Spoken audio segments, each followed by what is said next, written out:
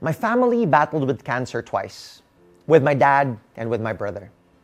I still remember both days when we got the news. We were so terrified, distraught, and we felt so helpless.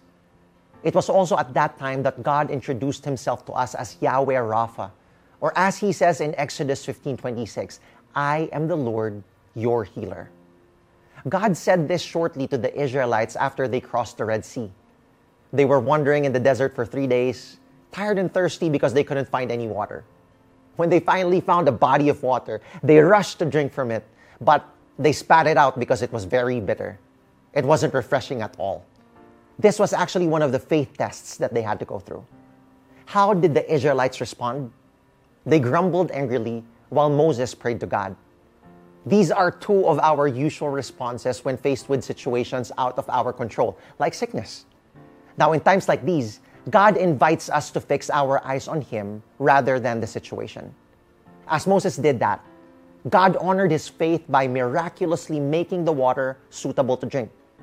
He showed that he is the one with great power to heal not just water, but also people. God displayed this countless of times in the Bible through the prophets and through Jesus Christ, showing the unlimited power he had to heal. From fevers to skin problems, to the blind and crippled, and even to the demon-possessed. Whether our condition is physical, mental, emotional, or spiritual, God can cleanse us from all impurity as he did with the water for the Israelites. Let me ask you, are you sick right now?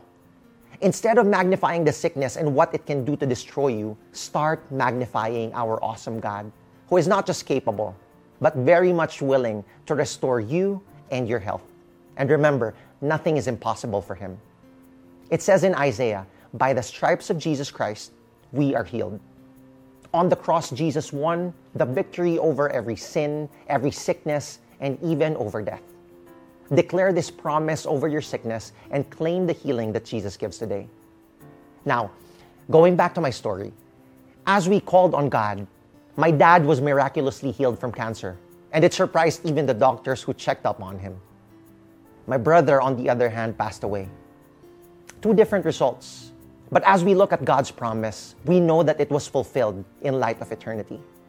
My dad received his healing here on earth, while my brother received it in heaven, where everyone who believes in Jesus would enjoy life without sickness, without disease, without pain, and without suffering for all of eternity. I invite you to welcome Jesus in your life today and receive the fullness of the healing and the eternal life that he offers for free to all who believe.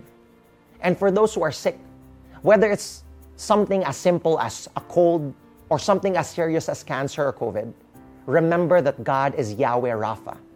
And in the name of Jesus, I speak healing for you and for your loved ones. I hope that you enjoyed our short time today.